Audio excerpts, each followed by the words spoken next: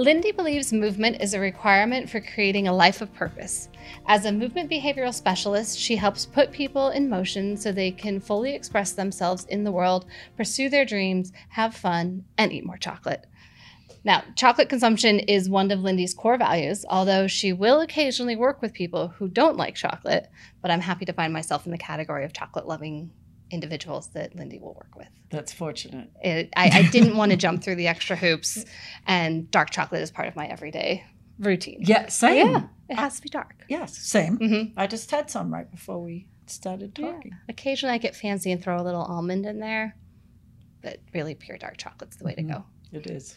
Thank you for joining us today. Thanks for having me, and thanks for coming to the studio. Absolutely. Yeah, we are recording today, for those of you watching on video, at Park Meadows Center for Movement. Did I get the new name right? You did. I'm get still the new used name, to right? throwing Pilates there. Yes, So yes. Park Meadows Center for Movement. So we're in the Coraline studio. You'll see some of the fun props and things behind us. Mhm. But thank you for opening up your home to us. Yeah, you're welcome.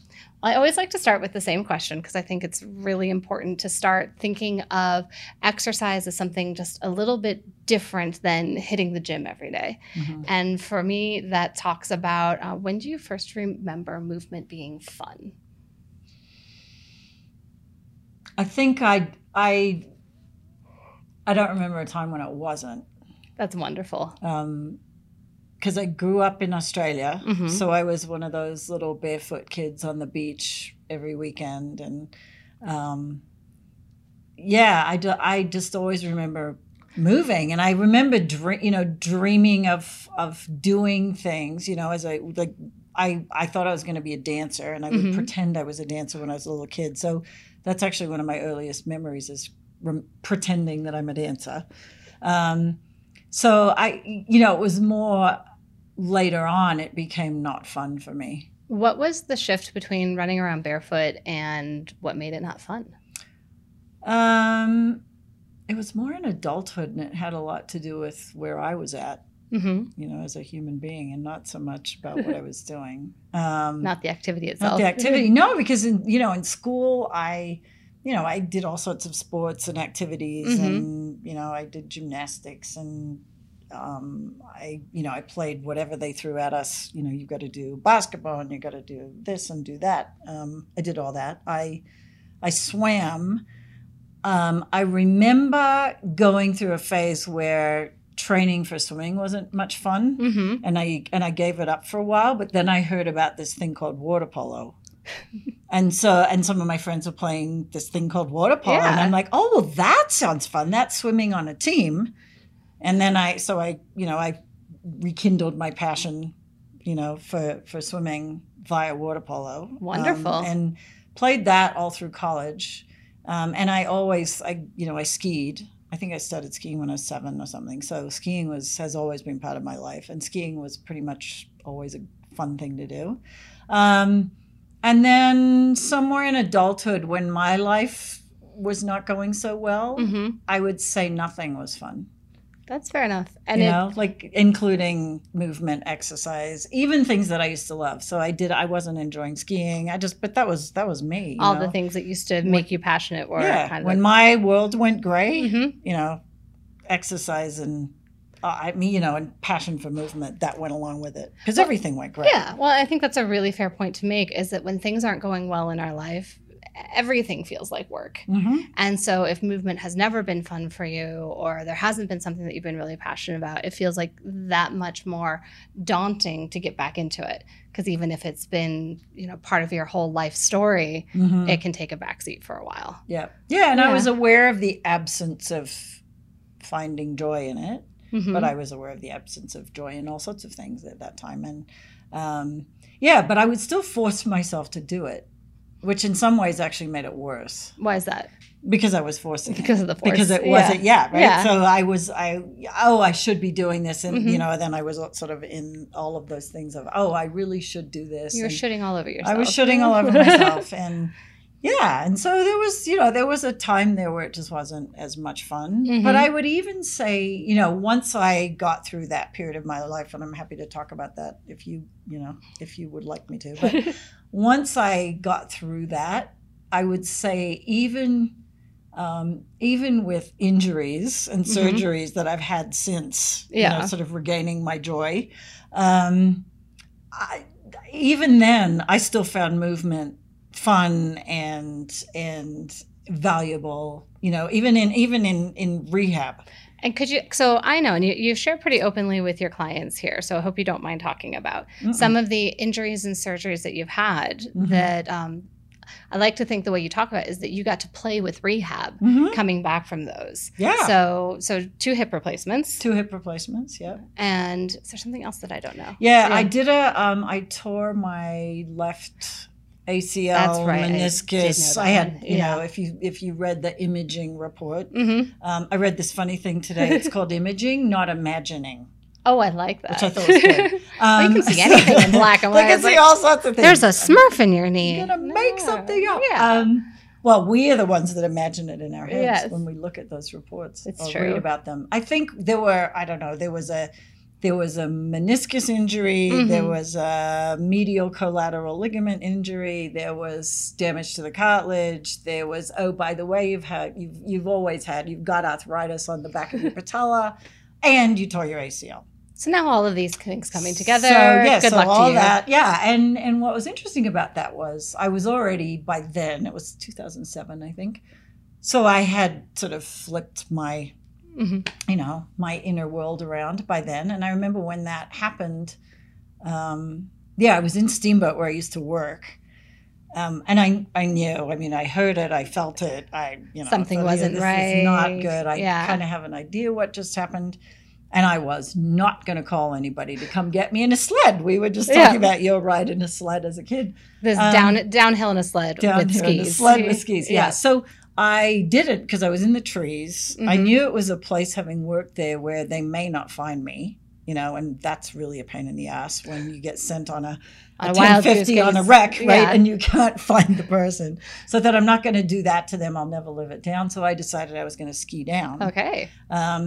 Which I did, and it was interesting because it's the only time that I have ever really experienced that feeling that our patients and some of the people listening would have experienced, where I was missing my lower leg, like my brain couldn't find my lower leg. No communication, no communication. Control. All I knew was I had to keep it somewhat on the ground and let it just steer itself, because I was more aware of that loss of connection to it.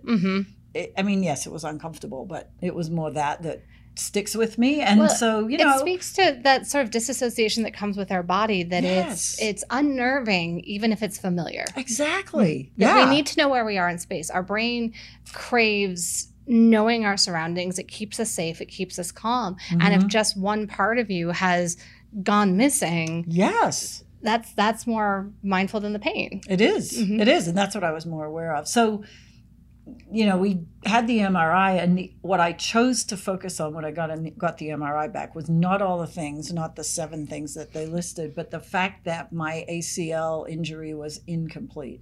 Okay. It was an incomplete tear, which in this case is a good thing, right? That it's an incomplete tear. Not, that I'm an incomplete person, but that I have an incomplete ACL tear. It's better for recovery. I chose to say, great. I didn't tear it all the way through. There's a chance that I can rehab this. And so, when I had my first exam with an orthopedic friend, he said, well, yeah, but it's functionally gone. Like, your knees, there's nothing there. There's no structural integrity. It was those of you listening that have had ACL injuries, it was that. It was, the whole lower leg was moving more than it's supposed to. And I said, yeah, but it's incomplete. And he said, yeah, but you should still have the surgery. And I said, yeah, but I'm not going to. Oh, you had the audacity to think that you could put it back together. I did. Yeah. So I chose not to have the surgery, and I chose not to do any of the things that normally we would tell patients to do, which is take anti-inflammatories. I didn't. I think I took Advil the first day. And then I decided, okay, well, what forms scar tissue? Right? Well, if I clot, I'm going to form scar tissue. Yeah. So why would I give myself something that's going to reduce my clotting factor? So I chose to let it bleed. I had to manage it. I didn't miss any work. I was in here in a brace and crutches. But I just reorganized my time. So I would see a couple people and then I'd work on my leg. So I did some movement and I iced it and I elevated it and I did that. And you took the time to prioritize. I took the time and I said, you know what? I'm going to grow enough scar tissue around the existing ACL. And it's going to come back. And how did it do? It did great. That's wonderful. And I don't wear a brace now. I got it. They made me get a custom brace for the next season skiing. And I said, okay, fine, I'll do that. And I have to say it was those first couple of times out skiing, I had to overcome that story in the back of my head. Well, the tissue right? remembers. Yes. The knee and the fascia around it is going to remember. It's like, this didn't go so great. Last time this happened, which is part of what we now understand from this brain science perspective is, my brain was going, yeah, but don't you remember last time you were on these sticks on the snow? It wasn't good. Like things kind of went sideways, including your knee. And we missed the whole rest of the season, which is always a bummer. At least for me, it's a bummer. For all my patients. But you know what? A funny thing happened. So, and this also relates, it's a good pain science story actually, is, by the third time I skied, I thought, I got this. I can, I was becoming more confident. And it's something I've done my whole life. So I didn't feel, I didn't have that piece of it of, I'm not very good at this. Right. I'm good. I'm a good skier. So you had the confidence of all those years. I had the confidence of that. Yeah. But I still sort of had this dependence on the brace, even though we know it doesn't really, it's not going to stop the forces of nature, right? But it gives you a little bit of gives your brain something. Gives your brain something to gives you something to chew on. Anyway, so about halfway through that season, I had arranged to go skiing with a friend of mine this one day, and it was a spectacular, unbelievably beautiful, bluebird, just a gorgeous day. And I pulled into the parking lot to meet her, and I reached over the back seat to get my brace, and one of the screws had fallen out. And I couldn't find it. I'm looking in my little bag, and I couldn't find it. I thought, oh, screw it. I'll just go skiing anyway, right? And I did, and I was totally fine. And I think we skied bumps almost all day because it was sort of that soft, squishy fun. Yeah. If you're a skier, you know what I'm talking about. Like I'm not a crazy bump skier, but I love kind of soft, fun play bumps. Cutting through it. And that's what we did all day. And part of the point of that is I was going to go connect with a friend. It was a beautiful day. I was really looking forward to it, and I had no fear. So those memories in my head were now overridden by, this is safe, this is fun, you can do this, versus having those danger signals flashing in my nervous system of, but don't you remember this is a bad thing to do. So... And it's true about pain science that if you stay in that wallowing, can't, restriction, fear, and that fear portion is so controlling. That's why there's so much rhetoric that is trying to shift what we do and shift our opinion based on fear. It's all the emotional argument. Exactly. You really have to pit yourself with an emotional argument that's stronger, and that is the joy and the enthusiasm and a little... I almost want to say reckless hopefulness, but because in the face of fear, something like joy does feel a little reckless. Yeah. Well, the way I think about it is, whenever we are in motion, our emotion is actually driving the experience. True. Right. So you don't have an experience of motion without some sort of underlying emotion, because we are first and foremost emotional creatures. So one way to think about it is emotion actually drives motion. So if we can identify what those underlying emotions are, we actually, even though you may be having some experience of discomfort or pain, you could call it pain, it's going to be completely different than the experience that you have if the emotion is fear-based versus an emotion that's love-based. And I can tell you from my own experience of having brain injury and challenged with balance, and it's something I've talked about on the podcast and with other people before, is that the biggest contributor as to whether or not I'm going to be able to balance and do the activity that I'm striving for that day is not how well rested I am, how stressed out I am, how much I've been doing my exercises and eating the food I'm supposed to eat. It's, do I think I can do it? And if I am freaking out and I know that the only place I can put my yoga mat is in the middle of the room and everyone's going to watch me wobble and fall trying to lift my foot off the ground, then it is the worst. And it could be the same set of experience. And if I am hopeful and curious about what I can do that day, it doesn't matter what it looks like. The experience is joyful and wonderful and something to build on for that matter. Yeah. Well, and the idea isn't perfection, which is unachievable anyway. Right? Yeah. So that perfectionist in us That can sometimes drive it also. If I'm going for something perfect, then I've lost the opportunity to actually practice what's going to get me better or what's going to improve it because I'm going for perfect. I don't know if you've heard there's a good example. It was a study of people in a ceramics class. Okay. So the ceramics teacher came in at the beginning of the semester and said, okay, A's and B's, half the group, right? We're A group and half the group will B group. The B group were told, you're going to be graded on making one perfect pot by the end of the semester. And the other group was told, you have to turn in 50 pounds of pots at the end of the semester. And that was all, and you'll be graded. If you're 50 pounds, you get an A. If you're 45 pounds, you get a B. If you're 40 pounds, you get a C. And they actually weighed all these pots. And guess which group made the best pots? Oh, the 50 pounders. Exactly, because they just kept churning out pots, and they were not afraid of failing, and they weren't striving for perfection, but the fact that they were given permission to try it over and over and over and over again, that's what we need, and that's what we need. And they didn't need to movement. restrict themselves to not using resources, being wasteful, taking up too much time. I feel like the perfectionist pots, that's just kind of mean to put that pressure on someone for a whole semester. Exactly. But we do that with ourselves with movement, and I would also say that a lot of practitioners do it to their clients and patients around movement, right? One of the things that I say to my students, our Pilates students, is please don't start correcting somebody before they've even made a mistake. Because what's happening a lot out there in the world of movement, in my opinion, having seen it, is we're already putting so much pressure on people. Like, you're supposed to produce a perfect pot in your body. You didn't even know what it's supposed to feel like to make not such a perfect pot. Right? And we start putting our hands on people and correcting them and making them feel, it's shameful actually, right? We make them feel ashamed of their own body, and then they're ashamed to try something new. Well, they've failed us. They've come to us in vulnerability of pain or lack of function or a desire to do more or be more, which is audacious. And then we tell them, well, you're not doing it.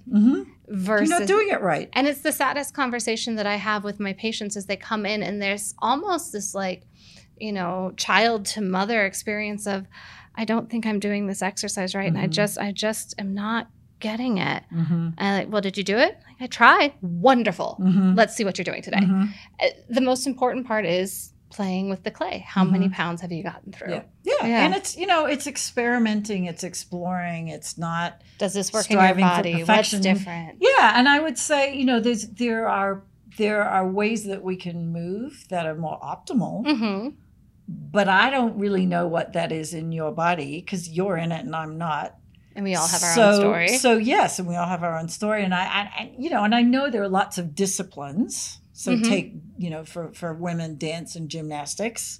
And for men, it might be, baseball or running or football or whatever, And I would say for younger kids now, this is changing a lot, because they're exploring, they're experimenting, they're finding sports where there are no rules about how it looks. This is true. Right? So it's kind of interesting how that's changed. But also what's changing is that kids are starting to specialize younger and younger. They are. So they're getting into the sports like soccer, baseball, volleyball, and that is now their sport, and they're all of 10 years old. Yeah, well, and the problem with that is it's not play. Right.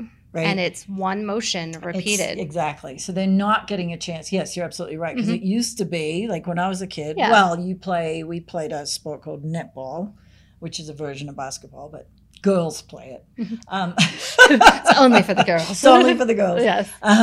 but we played netball one season, and then we would play water polo, and then, you know, whatever the heck else you wanted to do for another part of the season. I mean, we never did the same thing year round. Yeah. Ever. And nor should you, because each one is going to challenge you to move a little bit differently. And you're going to get out of ruts and get stronger in different ways. What another podcast that we talked about was gymnastics with kids. And we talked a lot about over specializing early on. And there's actually no correlation to success in your field if you start early. And in fact, you'll burn out and injure yourself faster. Exactly. And it's heartbreaking to watch. I've never seen so many middle schoolers coming in with shoulder pain and elbow problems from pitching. Well, and it's that whole, you know, there's a lot of discussion from the psychological perspective of when are you allowing your children playtime? Yeah. Right? It's so structured. Okay, well, you're going to go to the tutor for math over here, and then you're going to go to your sport. And then, you know, maybe you're going to go have your private for your sport. And then, you know, by the way, we've got this other thing over here. It's so stinking structured. And I remember, you know, I'm a lot older than you, Kelly. So, but we would disappear in the afternoon after school, and our parents had no stinking idea where we were. And we would just, as long as we were home for dinner, all was well, you know. And I lived where I grew up in Sydney. We had bush behind us. And so we would all be in the bush somewhere. You know, I mean, even if the parents tried to find us, they wouldn't have been able to find us because we had all sorts of hiding places and things. But we just went and played. And I remember with my cousins as kids, we would play this game called the Imaginary Game because they had bush behind their house too. So there were 4 of us. My Auntie Margaret, would send us off with food. And one of us would manage the imaginary game for the day. Okay. So we would tell the story, and we all had to do whatever the leader was, whatever story it was, whatever imaginary thing we were doing. And we were climbing rocks, and we were climbing trees, and then we'd have our picnic. And, you know, they had this funny pool in their backyard, and we'd pretend it was the ocean. I mean, it was unbelievable. And I look back on that now and think how much value there is in that kind of stuff, because we were making stuff up, we were telling stories, we were also allowing somebody to lead, even the youngest. My cousin Robin was the youngest, right? We you know, and when it was her day to play the imaginary game, it was her day, and we had to follow her. Well, plus she told great stories, by the way. But well, and on top of that, you're challenging yourself and you're overcoming adversity. There's this brain plasticity that comes from it, that now when you're coming up against something that challenges you, that's coming up against something that is contrary to what you expect, you've had an entire childhood of making that a game. Exactly. It's not an affront to your senses. No. Yeah. So that's why, you know, when you say, well, when was I aware about, you know, my relationship with movement, it was almost always a game, except for a few years of my life, I would say. That's wonderful. And it served you well. Yeah. And what I love about your perspective with movement now, and one of the big messages that you teach, aside from the importance of chocolate, is the awareness of when are we outsourcing our movement for convenience? What does the role of all these convenient tools, even the Alexas and the robots and the push button coffee makers and pre-chopped vegetables, what does that do to our movement? Yeah. We're paying a price for it, right? And we're paying a price in our movement, just if you just take that as a standalone component, but we're also paying a price in our experience of ourselves and our experience of each other, our community. It's a big topic, obviously. Yeah. But I like to think about it, you know, if you imagine this morning, you woke up and you're in your hut. So you're probably in a hut with your whole family, and you're probably on the ground, right? And now the sun just came up and it's time to start your day. What's the first thing that you're going to do? For me, it would be, I'm going to go pee. Right? Yeah. Anybody who's been camping. Yes, it's right. Go pee. So I'm going to go do that. I'll take care of that first. So there's no toilet facilities. So I'm going to have to get up off the floor, go out of my hut. I probably have to duck a bit because I bet you that it's not a really high door. Yeah. And then I'm going to have to go down to wherever the area is. And, you know, if we're nomads, probably doesn't matter too much where we pee. Yeah. But I'm going to go into what motion to pee? I'm going to go into a squat, right? So now that's taken care of. Now I'm going to get some water because I got to replace, what I didn't drink overnight. So now I'm going to go to a lake or a stream or whatever we have, and I'm going to be squatting again. Mm-hmm. And I probably have some sort of a leather carry bag that holds water. Or right? a pot. Or a pot something or something. And I'm heavier. going to either sling it over my shoulder or carry it in my arms or carry it on my head if I'm, pretty good, right? Already, by the time I get back to my hut, I've done more movement than most people in the Western world do in an entire week. It's true. I was thinking an entire day, but you're right. It is an entire week. An entire week. Because if you think about, when was the last time, and I get this a lot, people coming in, and I remember this struck me a few years ago, a colleague actually, who was not a PT, but a colleague from a hospital where I used to work, and she came in, she was maybe a couple years older than me, but at the time, probably in her 50s. And, she was doing PT with me. And I said, okay, I think, you're ready to go into group classes. And she looked at me just with abject terror in her eyes. And we were in this room, actually. Mm-hmm. And she said, I don't think I can get down on the floor to do that mat work. And I definitely know I can't get up off the floor. Wow.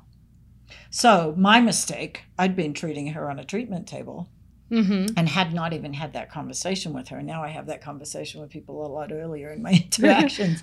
But she had not been up and down from the floor in years. And so that was where I said, oh, okay, here's our work for the next few weeks. And that then became a benchmark for her. Mm-hmm. And she figured out how to do it. And at first, she would come in early.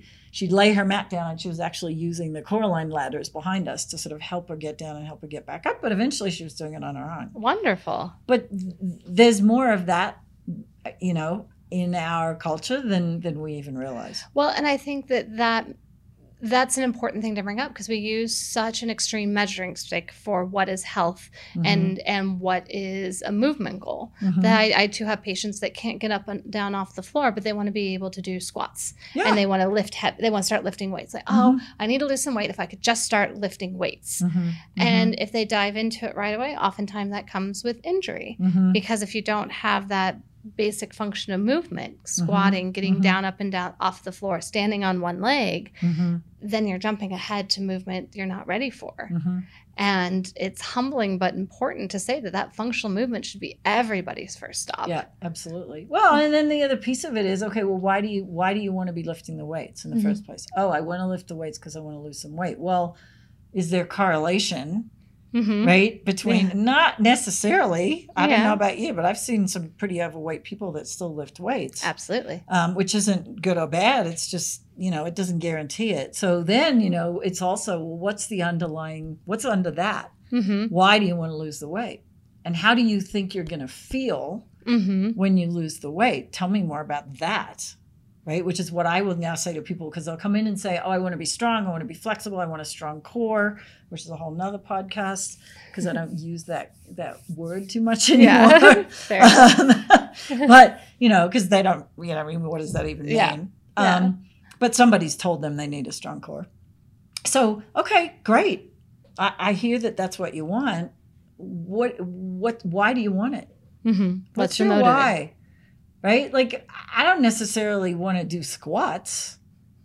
Yeah. Me personally. I mean, yes, I do them. But for me, being able to do a squat, like a functional squat, not a weightlifting squat. I don't do it with weights. That represented me being able to do something that for years I wasn't able to do because of my hips. So my benchmark about being able to do a full squat had to do with how I was going to feel when I did that, because it represented the dedication and the discipline that I had to keep working on my ankles and my hips and, my range of motion and, do it over and over and over again enough times until I could do it. Yeah. And it represented something that I thought had been lost forever. So even when I talk about it, it chokes me up, right? Like I thought it was gone and I got it back. That's meaningful. Right? So we have to make movement meaningful for people. It's that diligent carrot that's going to make you return to it, because it's something you'll carry with you for the rest of your life. And if you bring that to your movement practice, that's so much different than going to the gym. I don't go into gyms anymore because everybody looks fucking miserable. Excuse my French. That's See, all right. I told you I might swear. We cleared it. It's all but good. Okay. But when I go in there, people just look miserable. They There's do. no joyful movement. I mean, maybe for some people occasionally in some gyms I'll see it, but most of the time they've either got their heads down and they're in their own world, or they're distracting themselves with the TV or a magazine, or they're listening to something. Whatever they can do to get through Whatever it. they can do to make themselves do it. But there's no joy in it. Right? And then I'll look at the personal trainers and they're sitting there on their phones going, another 10, right? Like they're not real. There's not a lot of engagement. I just look at those places and I just think, wow, what a miserable place to hang out. Well, and then you look at, why do people fall off the bandwagon? Why doesn't it stick? And when you start with, I'm setting my goal on something superficial and choosing to do something that truly makes me miserable and I'd rather not spend my time doing it. That's a real winning combination. Yeah. Yeah. Right? Like, where's the joy? Versus, I want to do a functional squat because I want this part of my body back. And what movements do I know are getting me closer to it? Well, there's motivation. Yeah. And I think about it from that perspective of, what did our ancestors do and how did they move? And wow, I get to move. Yeah. It's freedom. I get to move. You know, I travel a bit, and I went through this stage of, you know, I travel with a carry-on bag because I'd rather eat when I can, because I'd rather not check it. And I went through this stage of, this damn bag, you know, and it can be awkward because, you know, I always think, there's a person's head like right there, and I don't want to whack them in the head, and there's somebody coming up behind you, and, you know, so it can be awkward. And I had this aha one day when I was, you know, lifting my bag up into the overhead, and I thought, I have enough strength and function to be able to do this. I get to lift my bag up into the overhead every time I travel. How awesome is that? How awesome is that? I don't need anybody else to do it for me. I'm capable of doing it. I'm able to do it. And guess what? I get to, you know, pull it down. And now when somebody says, can I help you? Because for a while I kind of went through this thing of, somebody needs to, you know, I was sort of a little victim-y about it. Some nice person needs to offer me to, you know, do that for me. And then I thought, I'm outsourcing my own movement, right? I sort of forgot. It's just another place to give it to somebody else. Now, whenever I travel, I'm like, I'm capable, I'm able to do it. And if some nice person actually kind of sees all the wrinkles and goes, you know, can I help you? I'm like, no, you know, this is part of what I do. I'm so happy I get to do this for myself. Thank you, but no thank you. And that's a wonderful example to set. And occasionally I've had people going, I never thought about it that way. So it's sort of, for me, it's a way, it's my community service to the people on the plane, you know, if anybody asks. Because, I mean, think of all those things that we get to do. And for our ancestors, that was survival. Nobody was going to do that for them. Nobody was going to pick the apples out of the trees for them. Nobody was going to carry their water for them. Nobody was going to build their huts for them. Nobody was going to, you know, go for the walk. You know, some days maybe we were walking 10 miles and we had all of our entire life on our back. And in the case of injury, we didn't have the luxury of just letting this be our new normal. And that's a bothersome piece to me, is you've hurt yourself and now this is as good as you'll ever get again. Well, I think part of the problem is you're not supposed to feel bad in our culture. True. But we're actually all feeling worse because we're focusing on not feeling bad. And the fact that we're not feeling bad actually makes us focus on feeling bad. And not going into the challenge and the grit to have that sense of, look what I can do. I can lift my bag up and put it in this overhead. That's a gritty realization that you would never get if you had always spared yourself the feeling of doing something heavy. Yeah. Well, and how do we respond? I mean, our nervous system, our physicality, our fascial system, our joints, our tissues, our mental and emotional health depends on being loaded. Yeah. Right? So if we're not loading our tissues and if we're not loading ourselves in particular ways, and I'm not saying overload, but loading in a particular way, challenging our own capacity for living, then we're actually shrinking. And, you know, I don't, you probably know this, but us, in Australia, they banned ads for drug companies years ago. I'm so jealous. But New Zealand, I read not that long ago, they have not. And I think New Zealand and the US are the only two countries left in the world really that allow commercials for drugs on television. And if you look at any of those ads, they're all about, you know, if you feel depressed, if you feel pain, if your tummy is a bit upset, whatever it is, that's bad. That's a bad thing. You should never feel bad. And here's a pill, right? And oh, by the way, there's all these side effects, you know, which they rattle through really quickly. With happy bunnies on the screen. But yeah, so it's always daffodils and smiling faces and all that kind of stuff. They're selling emotion, right? They're not selling the drug, they're selling emotion. But what they're telling us is it's not okay to feel bad. When I had my hip surgeries, right? Like, yeah there was some discomfort. I knew it was temporary.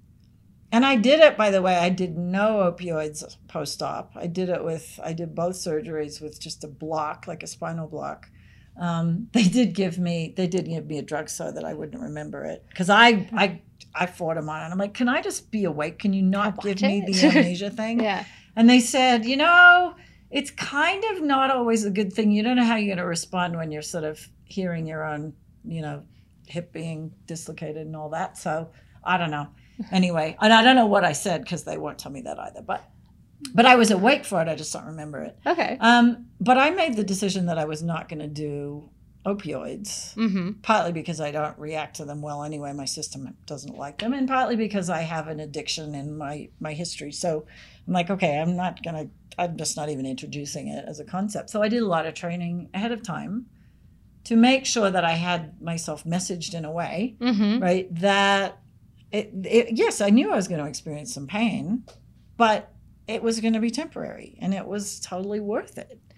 Right. And that was the story I had beforehand. It's the story I went in. So anytime that they came in to ask me what my pain level was, I had a gratitude chart that I made, which you've seen, and I stuck it on the wall. And I said, well, you know, my gratitude right now for living in a country where I can have this done.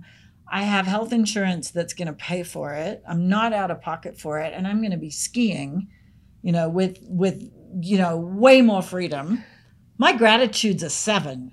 And they'd be like, but what's your pain? And I said, I'm not, you know, like if you want a number, write down 7 because you're not giving me anything for it anyway. Yeah.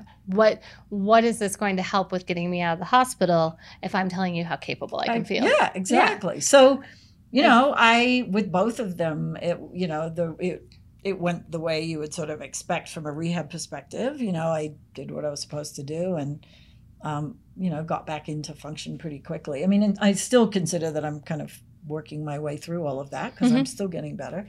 And you always are because there's no such thing as perfect. Exactly. There's still lots to explore, Carly. Exactly. If you're not exploring, you're dead. Exactly. But, you know, that telling myself that story. So it's not to say, you know, pain isn't real. All pain is real. We experience it. It's us it's happening to and Absolutely. In. But it's all about what's that story around it. Well, right? pain is first experienced in the brain. Yeah. Not in the tissue. Absolutely. Not in the cut. Not in the surgery. Nope. And by the way, it's our personal experience of pain, which is very personal.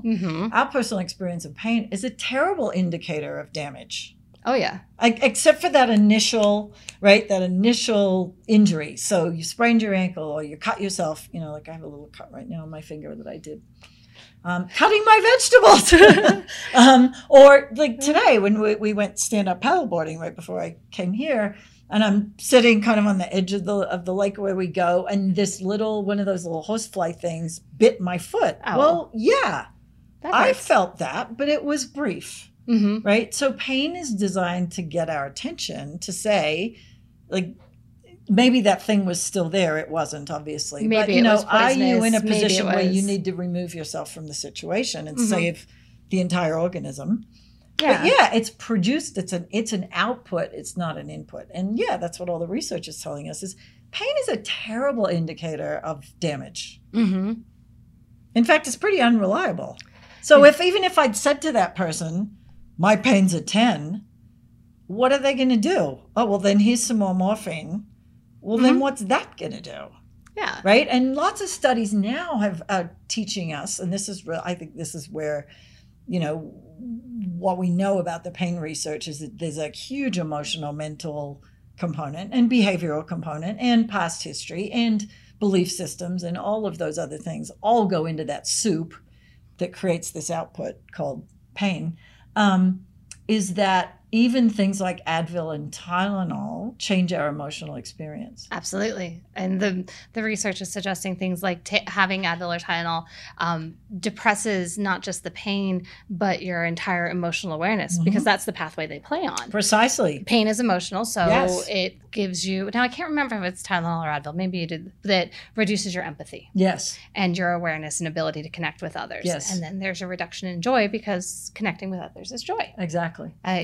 It's Tylenol, I believe. It steals from your It experience. does. And there's a woman in England who, there are people in the world who don't feel pain. Mm-hmm. Right. So they were studying this woman. She made it into her 70s, actually, which is rare because a lot of them die young.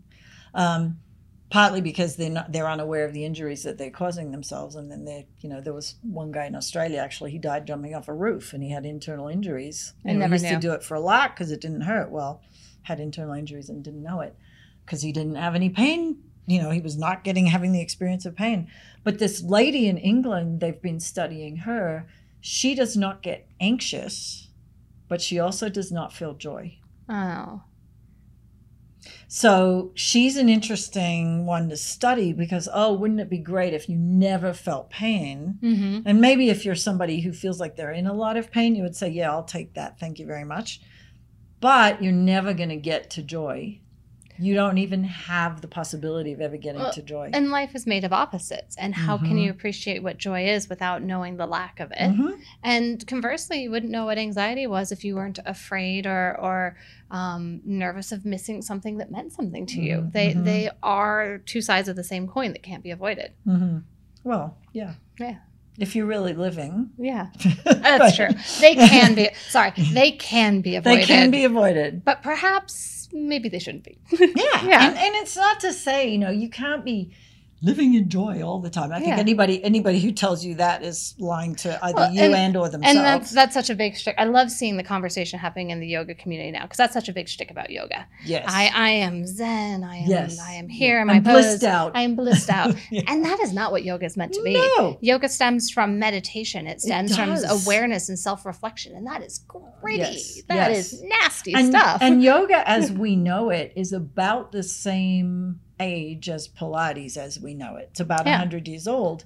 Prior to that, yoga, the poses in yoga were very similar to the poses in other disciplines. But the whole exercise which is about component of how it. do you get to that inner part of your being, right? But it wasn't about the physical piece of it necessarily. I mean, that was a component of it, but it was using the physical to get to more of that spiritual, emotional center. Absolutely. The physical exercise component didn't show up until the introduction of the Western world. Exactly. It was a way of exploring the gymnastics and the physical prowess that was rising in importance because the Industrial Revolution was upon us and we were losing all of that natural movement. Yeah. Outsourcing was upon us. Yeah, exactly. Yeah, and for decades and, before all of that happened, most of the people on the planet were doing for themselves. I mean, yes, there were the elites, right? If you think about medieval times, if you were the owner of the castle in feudal times, those people. But even they did physical activity. They had to. They couldn't survive without it. Everyone had to squat to pee. Everybody had to squat to pee. Everybody was taught something. They were trained. I mean, you even think about, Henry VIII, right? He was supposedly a really great swordsman and a horseback rider and a hunter. And, he did it because he could. But he was physically trained, and a lot of them were physically trained. And the women were taught to do things and create things and make things. And, imagine if the clothes that we wore, we had to make. Just that one thing. And the time that it would spend to bend over, lean over, the small minor movements that you do with your hands, the furling out, carrying of the yards of fabric that are so heavy. Well, how do you make the fabric in the first place? Oh, that's even a fair point. And where does the yarn come from? And then tending to the sheep. You've got to go all the way back. Yeah, we got to tend the sheep and shear them and then treat that. Or we've got to grow the cotton or whatever the heck we have to do. And instead, we have a delivery box come to our front door. Yes. Yes. With the big smiley face on it. Not that we're naming names. No, not that we're naming names. Well, I know we could keep talking, and we have for hours and hours where only patient care and work has made us shut up. But to round everything up, if you could condense into one thought, how would you like to change the way people think about movement?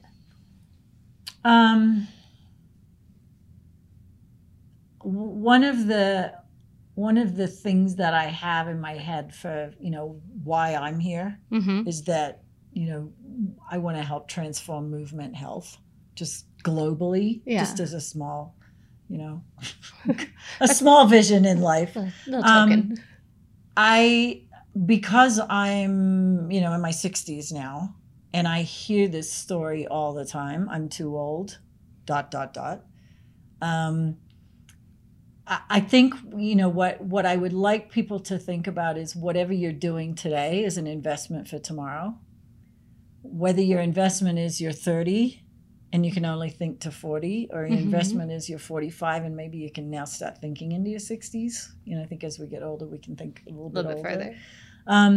So as far as movement health goes, it's whatever you choose to do in this moment with your movement is an investment in tomorrow. And an investment 5 years from now and 10 years from now and 20 years from now. So if you see the joy and the pleasure in squatting to pee, right? Like if you get to go camping, if you live in Colorado and you get to go camping, squat. Yeah. Don't go use the thing, right? I mean, well, it sort of depends on where you are. Yeah. You know what I mean? Some of them. Sometimes you have to. Near potable water. Yeah, exactly. Yeah. There's all that. And don't do it right next to the river and all that. Or next to your neighbor. But, or even just try it on. Don't actually pee and just see what it feels like. But what things can you create in your day-to-day life that require you to move more? And consider that you can gain pleasure from it now and even more pleasure from it 10 years from now when your investment is paying off. So an example of that is, if you work on a laptop, sit on the floor and put it on your lap instead of using your desk. If you brush your teeth, which we all should be doing, stand on one leg to brush your teeth 2 minutes, right? You should be doing it for 2 minutes. So 1 minute stand on one leg, the other minute stand on the other leg. Play with movement. Movement should be playful. It's an exploration. It's never perfect, but it's always available. It's wonderful. So in all of those little moments, we'll look to find ways to increase movement and see what's a little bit better tomorrow, but never perfect. Exactly. Wonderful. Thank you so much for joining us today, Lindy. I'm Thanks, so excited. Lindy's going to do a little guest tutorial for us, and everyone should get the experience of how Lindy describes and encourages movement. So look out for that next. Thanks. Thank you.